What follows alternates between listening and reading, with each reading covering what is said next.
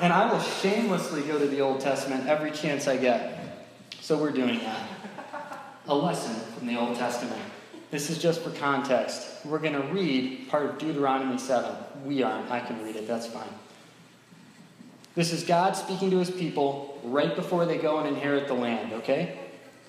For you are a people holy to the Lord your God has chosen you to be a people for his treasured possession out of all the peoples who are on the face of the earth. It was not because you were more in number than any other people that the Lord set his love on you and chose you, for you were the fewest of all peoples. It is because the Lord loves you and is keeping the oath that he swore to your fathers, that the Lord has brought you out with a mighty hand and redeemed you from the house of slavery, from the hand of Pharaoh, king of Egypt. Know, therefore, that the Lord your God is God, the faithful God, who keeps covenant and steadfast love with those who love him and keep his commandments to 1,000 generations. And he repays to their face those who hate him, by destroying them. You will not be slack, or he will not be slack with the one who hates him. He will repay him to his face. You shall therefore be careful to do the commandment and the statutes and the rules that I command you today. Yes, sir, I'm sure they replied. And then he says this. This is a word of encouragement. He's just said, I'm amazingly awesome. I picked you because I love you. I didn't pick you for any other reason. I chose you. I love you so much. That's why you're going to succeed. Okay? But, bear in mind that I expect you to obey me. Okay? And now you're going to be afraid when you go and face these people because they're tough. So he says this. If you say in your heart, these nations are greater than I, how can I dispossess them? You shall not be in dread of them. In other words, ignore that feeling. Do not fear them. For the Lord your God is in your midst, a great and awesome God. And all right, he's going to do all the work. Not so fast. Last verse. The Lord your God will clear away these nations before you little by little. You may not make an end of them at once, lest the wild beasts grow too numerous for you. Pause. What in the heck? What? You're so great and awesome, no one can stand against you, you repay people to your face, but seriously? Why can't you just, drive out the wild animals too? You're promising all this stuff. I actually have an answer for that. I think that's because that's our job from the creation mandate. If you go back in Genesis 1 and 2, God asks us to take a part in what's going on. We share in the work. But I think there's other reasons too. But first, let's understand the parallels here, okay? Israel was chosen by grace. They didn't earn it. It's the same for us. Israel was given a territory and told to claim it. It's the same for us. Territory is the whole world. Jesus said, go into the whole earth and make disciples, okay? We are doing this in a vastly different way than they did then. But the mission is oddly similar. This is the territory. It's slightly expanded. It's the whole world. Now I expect you to go. It's the same. And although the land was theirs, it was really theirs when God said it's yours, right? Dangers still lurked. And that's the same for us too. So we're going to talk about what some of those dangers were. But let's talk about this last verse. Lest the wild beasts grow too numerous for you. Wild beasts? Really? Well, this is not light. This isn't a passing concern. This is the image, right? There's this whole huge country full of cities and full of people. And if I snap my fingers and all the people disappear, it's going to be rough. You're going to have lions and bears and jackals and wolves and all kinds of stuff hiding out in there. And they will literally kill you. And the image here is that the wild animals will beat them to the punch. They'll be waiting for them.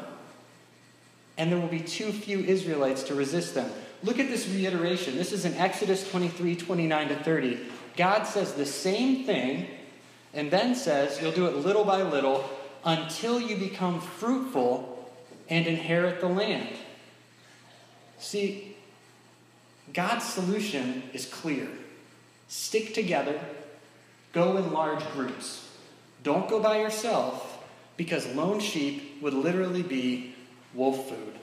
And Israel is frequently called the flock of God. God is called their shepherd and he is their sheep. So in this literal case, If you go out there by yourself, you're probably going to get eaten alive.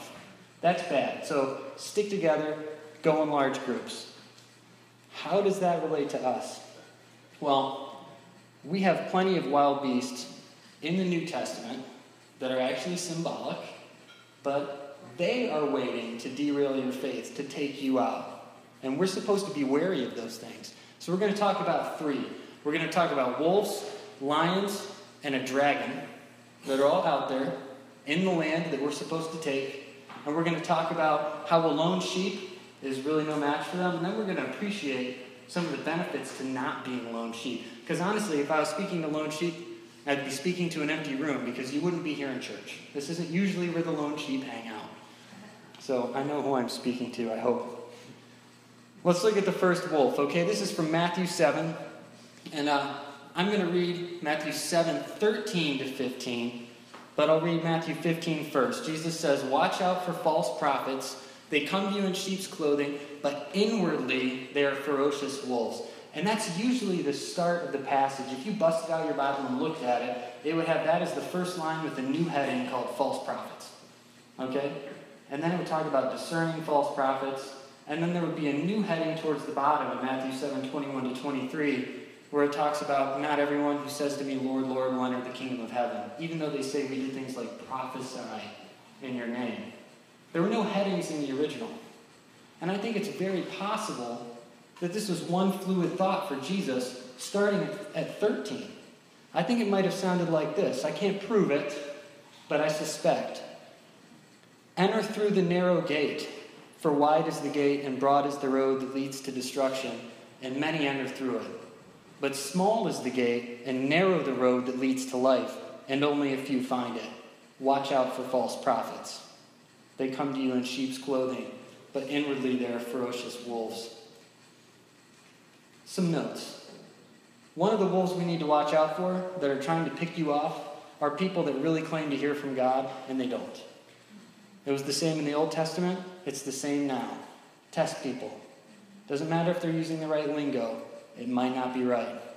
Second, these wolves will try to fit in as best as they can, but ultimately they'll stick out if you're looking for them. They're wolves in sheep's clothing. They want you to think they're sheep. I'm going to add a point. They might even think they're sheep, but they're wolves.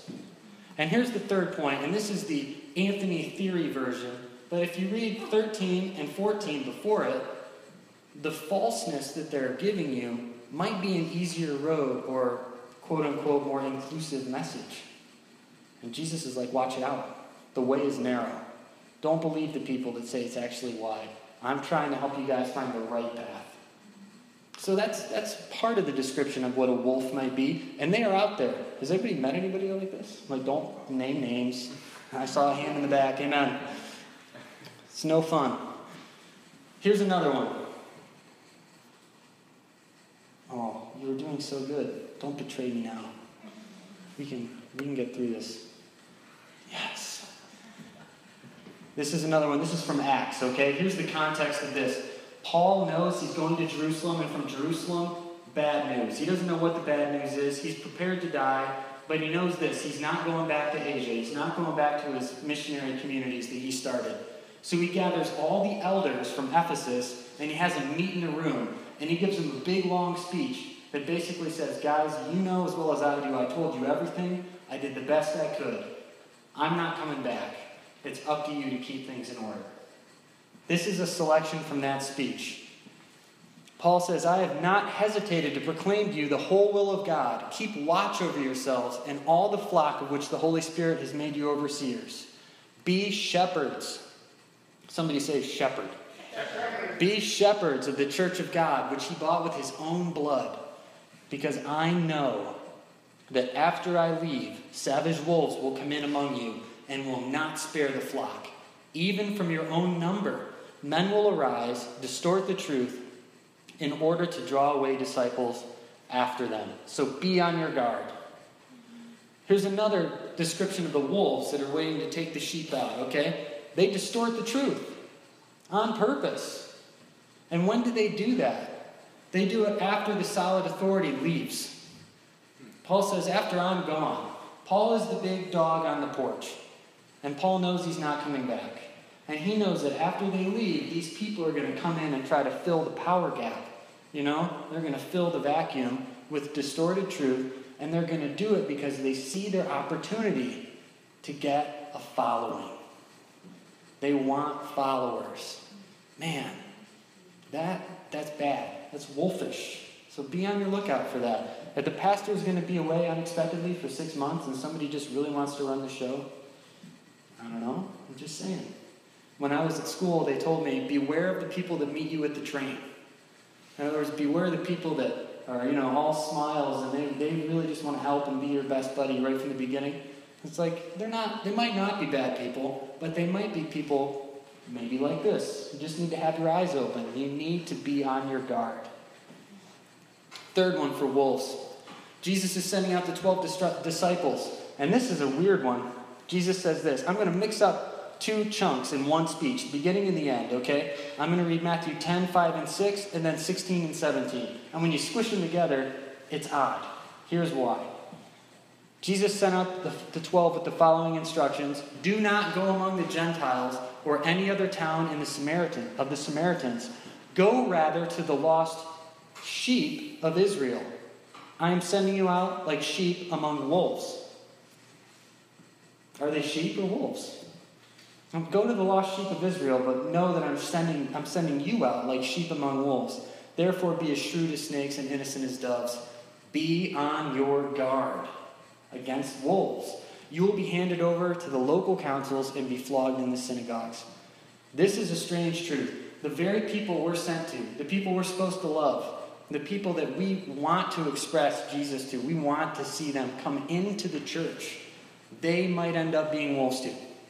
Without warning, And I didn't know a better way to illustrate this than with the classic example that is, oh yeah, it's coming. Who knows this? Huh? Come on, do it. Oh yes. Sheep and wolf. Sheep and wolf. Huh? What movie? Anybody? The Matrix, thank you. I've got one. Oh, excellent. Oh, it does. That's too bad. I felt like I was getting old. But yeah, we need to be aware. So to recap wolves, people that want a following, that distort the truth, that claim to speak for God. Maybe they proclaim an easier message. Maybe they're taking advantage of an authority gap, and they're stepping in. All of these are warning signs. We need to be on the lookout.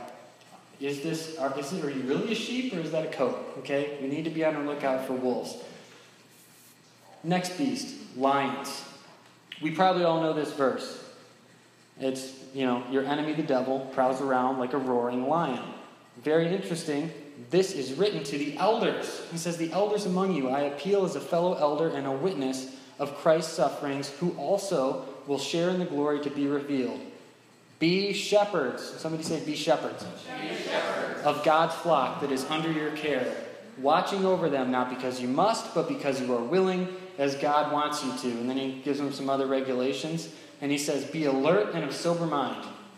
Your enemy, the devil, prowls around like a roaring lion, looking for someone to devour. Resist him, standing firm in the faith, because you know that the family of believers throughout the world is undergoing the same kind of suffering.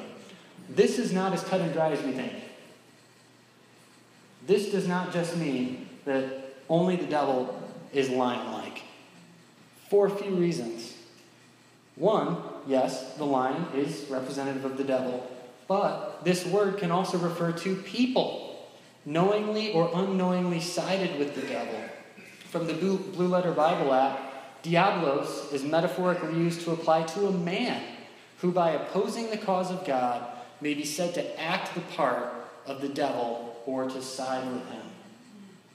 Jesus was at the Last Supper, and he said, I picked you guys, but one of you's a devil. Right?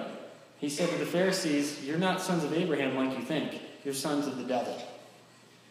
That's not just words. This is a powerful, powerful word, and it's an adjective, not a noun. It means prone to slander, or slanderous, or accusing falsely. A calumniator. If you know what that word means, you are better than me. I had to look it up. Surprising? Here's what it means. To make false and malicious statements about. To slander. Man, that's coming up a lot. False accuser or slanderer. That's a lot of slander. That's a lot of mudslinging, right? That's a lot of accusation. That's a lot of false, malicious talk just to be malicious, for malicious sake. Okay? And it's not as uncommon as I wish it was. Thayer's Greek lexicon says this about the word. Among other things, it can refer to men who resemble the devil in mind and will. Whew. So I worked at Walmart for 10 years. Very long years. When I first started out, they gave me a department. I had this guy working in my department. He was old, mean, bitter, and negative. You just did not want to talk to this guy for longer than 2 minutes. He had like flat, shark eyes, and everything was just like complaint, accusation. It was this, slander, malicious. He was suing the company so they couldn't fire him, and he enjoyed not working. He enjoyed not doing what he was told. And when I would tell him to do something, he would tell me, I'm his manager. He would say, you're not my boss. I would say, yes, I am your boss. And he's like, no, you're not. I work for store manager so-and-so. So we had an assistant manager come, and I'm like, he says I'm not his boss. And the assistant manager said, yes, he is. And he said, you're not my boss either. I'm like, well, yes, I am your boss. I'm the assistant manager. He's like, no, man, I work for the store manager. I work for store manager. I forget his name. Store manager handled it. He's like, do it. I'm your boss. He's like, I work for Sam Walton. Sam Walton is my boss. You can't. And he knew he was untouchable, right? Because he was in process of legal proceedings. But the point is, he didn't really even work for Sam Walton, did he? No, he didn't work for anybody. You ever meet Christians that just reject all authority except Jesus? You know, if Jesus came down in the flesh, you know what he'd say? I'm telling you as your authority, get under a human authority structure. Just saying. I'm sorry. Tangent. Is that well received? Somebody say amen or no? Amen. All right, good. So the devil and people like this are lions. David Guzik says this on this passage. And this is interesting. The outlook on this whole passage in St. Peter is it's on the whole conflict of the saints. St. Peter is writing about what's going on in the church in general. Everybody, not just an individual. It is seen as one fight. No soul is fighting alone, and each one is at once supporting and supported by all the rest. In fact, I'll say at this point that every passage I've read tonight was written to or spoken to a group, often to the leaders. And the leaders are called what? Shepherds. And their job is to do what? Shepherd, which means taking care of the sheep. But there's one more beast we have to watch out for that's looking to take us out. Lone sheep doesn't stand a chance. And we know this from Revelation 12, and I won't read the whole passage, but if you open up Revelation 12, one of the most striking images in the whole Bible waits for you. And it's basically a heavenly version of the Christmas story. You know, the devil is portrayed as a giant red dragon, and, you know, there's a woman giving birth to a son. The dragon can't consume the child. War breaks out in heaven. And, you know, Michael and his angels fight against the devil and his angels. And the dragon is cast down to earth with his army. The great dragon was hurled down, that ancient serpent called the devil. Man, he was hurled to earth and his angels with him. And I love the next line. It's a poem. It says, therefore rejoice, you heavens. Like, be glad, he's not here anymore. But woe to the earth and the sea, because the devil has gone down to you. He's filled with fury, and he knows his time is short. And then it talks about the woman in the parable earlier. And it says, the dragon was enraged at the woman, and he couldn't reach her. So he went off to wage war against the rest of her offspring, those who keep God's commandments and hold fast their testimony about Jesus. The dragon we have to face really is the devil himself, who is real, and his army. And you know what they want? They know now that God is unbeatable. He can't be stopped. But they have one way to still throw a wrench in the works and cause him pain, and that's to hurt his kids. And that's us. He's furious. He's panicked. He knows his time is short, and we are sheep. Now, I'm going to submit to you that this is the real and dark power behind all of the dark powers in the world, whether they know it or not. And that on the best day, the best of us could probably take a wolf. It has to have been done in history. Some total tough guy with the best coat ever for the rest of his life. In the Bible, there's this guy named Benaiah, my favorite Bible character. He kills a lion by himself. It can be done.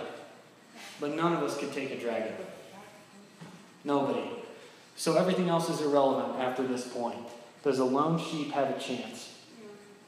Not a chance. Not a chance in the world. So we fight together or we get devoured alone. I think that's just so poetically simple. I love it. Fight together or be eaten alone. I'm not going to read all of this from Hebrews 10, but this says, don't give up meeting together as some are in the habit of doing. Encourage one another. The writer of Hebrews says, look, this is what you guys need to do. And I highlighted all the let us and the we's. He says, hold unswervingly. Consider how to encourage one another on toward love and good deeds. Don't give up meeting together. Encourage one another. Then later he says, you stood side by side with people that were mistreated. You suffered along with those in prison. You joyfully accepted the confiscation of your property. You knew that you had better possessions. So don't throw away your confidence. In just a little while, he who is coming will come and will not delay. The main point of this is that they're saying encourage each other, stick together, lift each other up. Remember what David Guzik said about 1 Peter? Everybody's fighting together. No one is fighting alone. We're all supported by and supporting everyone else. This is the way it's supposed to be. You are not supposed to be a lone sheep. Never supposed to work that way. In fact, when the one leaves the 99, the shepherd goes and drags it back. He doesn't go and say, I affirm your desire to be a sheep over here, away from all of the other sheep. He knocks it on the head. I don't know, that's my own interpretation. That's what he did for me, praise the Lord. And then he drags you unconscious and drooling back to the fold. And you wake up grateful. Like Bill Cosby, we ate dirt and we were grateful. We're not supposed to be alone. A lone sheep is wolf food because things will be hard enough as a community. Things will be hard enough as a community. We need each other. We can't make it by ourselves. Without the church, you might not even know you've been picked off. You might have wolfish tendencies developing and no mirror to show you. And you'll be listening for the Holy Spirit, and the Holy Spirit is saying, find a church. I'm like, oh, that can't be God. No, I'm supposed to be out here doing my own thing. If you go it alone, if you decide I'm going to follow God and I don't need a community, you're essentially saying, I am wolf, lion, and dragon proof. I know if I'm turning into a wolf, lion, or dragon, and I forfeit the support, protection, and encouragement of a Christian community. But you also forfeit something else that, in my experience, people that tend to be lone sheep, they don't think this is a blessing. But it's a real blessing if you believe that you are a sheep in a flock of sheep. They forfeit a shepherd. Do you know what a shepherd does? A shepherd sees the wolf coming or the lion coming and runs to meet it and gets between it and the sheep. Yeah. A shepherd says, you sheep stay safe. I've got this stick and faith in the Lord and I'm going to take care of this because it's my duty. A shepherd would rather die than see his sheep die. A shepherd will protect. Jesus says, I'm the good shepherd. The good shepherd lays down his life for the sheep. The shepherds that are called to shepherd the flock of God should have the same attitude. I care about them. I want the best for them. So nobody should want to be a lone sheep. The system isn't designed that way. So, why church? Well, because getting eaten alive isn't a viable option. At least not for me. I don't prefer that. And that really is the conclusion today. So, I will recap. Beware of wolves, beware of lions. There's a real dragon. Stick together, fight together, and trust the shepherd to take care of us. Does that sound good? Amen. Guys, let's pray.